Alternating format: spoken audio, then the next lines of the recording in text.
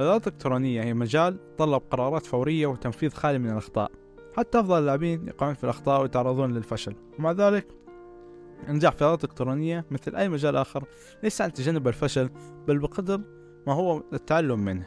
في هذا الفيديو سنتناول أهمية تعلم الأخطاء والفشل بالنسبة للاعبي الرياضات الإلكترونية، ونقدم استراتيجيات لمساعدتك على التغلب على الأثرات وتحسين أدائك.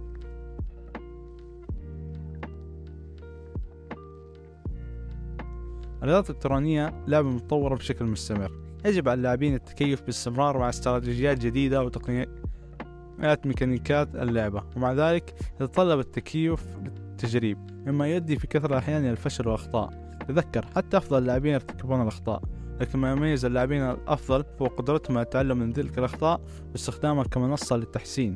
تعلم الأخطاء والفشل يمكن يساعدك على تحديد مجالات التحسن وتحسين استراتيجيتك وتطوير الصمود.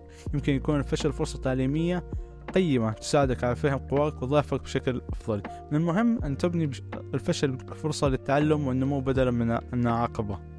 استراتيجيات للتغلب على الأثرات وتحسين الأداء. 1. مراجعة تقريرات اللعب. مراجعة تقريرات اللعب الخاصة بك هو طريقة ممتازة لتحديد الأخطاء والفرص المفقودة. خصص وقت لمشاهدة تكرارات اللعب الخاصة بك وتحليل أسلوبك. ابحث عن المجالات التي يمكن فيها اتخاذ قرار أفضل أو تنفيذ استراتيجيات أفضل. 2. أبحث عن تعليقات. استخدم هذا الاستراتيجية، يمكن يوفر لك وجهة نظر جديدة عن أسلوبك من خلال الحصول على تعليقات من مدربينك أو زملائك في الفريق أو حتى الخصوم. تعليقاتهم يمكن تساعدك على تحديد المجالات التي يمكن تحسينها. 3. تحديد أهداف واقعية. من المهم تحديد أهداف واقعية لنفسك، حيث أن الأهداف الطموحة جدا قد تؤدي إلى الإحباط أو الخيبة. عوضا عن ذلك ركز على تحديد أهداف يمكن تحقيقها وتيسير تحسين أدائك بشكل تدريجي. 4. ممارسة الاستيعاب. يمكن تساعدك ممارسة التركيز والاستيعاب في البقاء مركزا وحاضرا في اللحظة الحالية. في الرياضات الإلكترونية البقاء متركزا أمر أساسي لاتخاذ قرارات سريعة وتنفيذ الاستراتيجيات.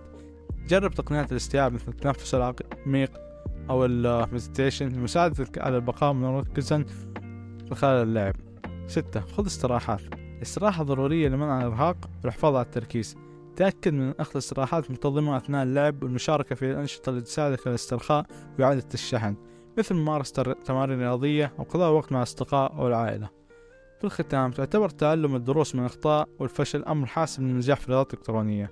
يجب عليك قبول الفشل كفرصة قيمة للتعلم واستخدامها لتحسين استراتيجيتك وأدائك. يمكن الاستراتيجيات مثل مراجعة تقريرات اللعب والحصول على تعليقات من الآخرين، وتحديد أهداف واقعية، وممارسة الوعي والاسترخاء وأخذ الاستراحات، المساعدة في تغلب على الصعوبات وتحقيق النجاح. تذكر أن الفشل ليس عائقا، بل هو منصة للنمو والتحسين.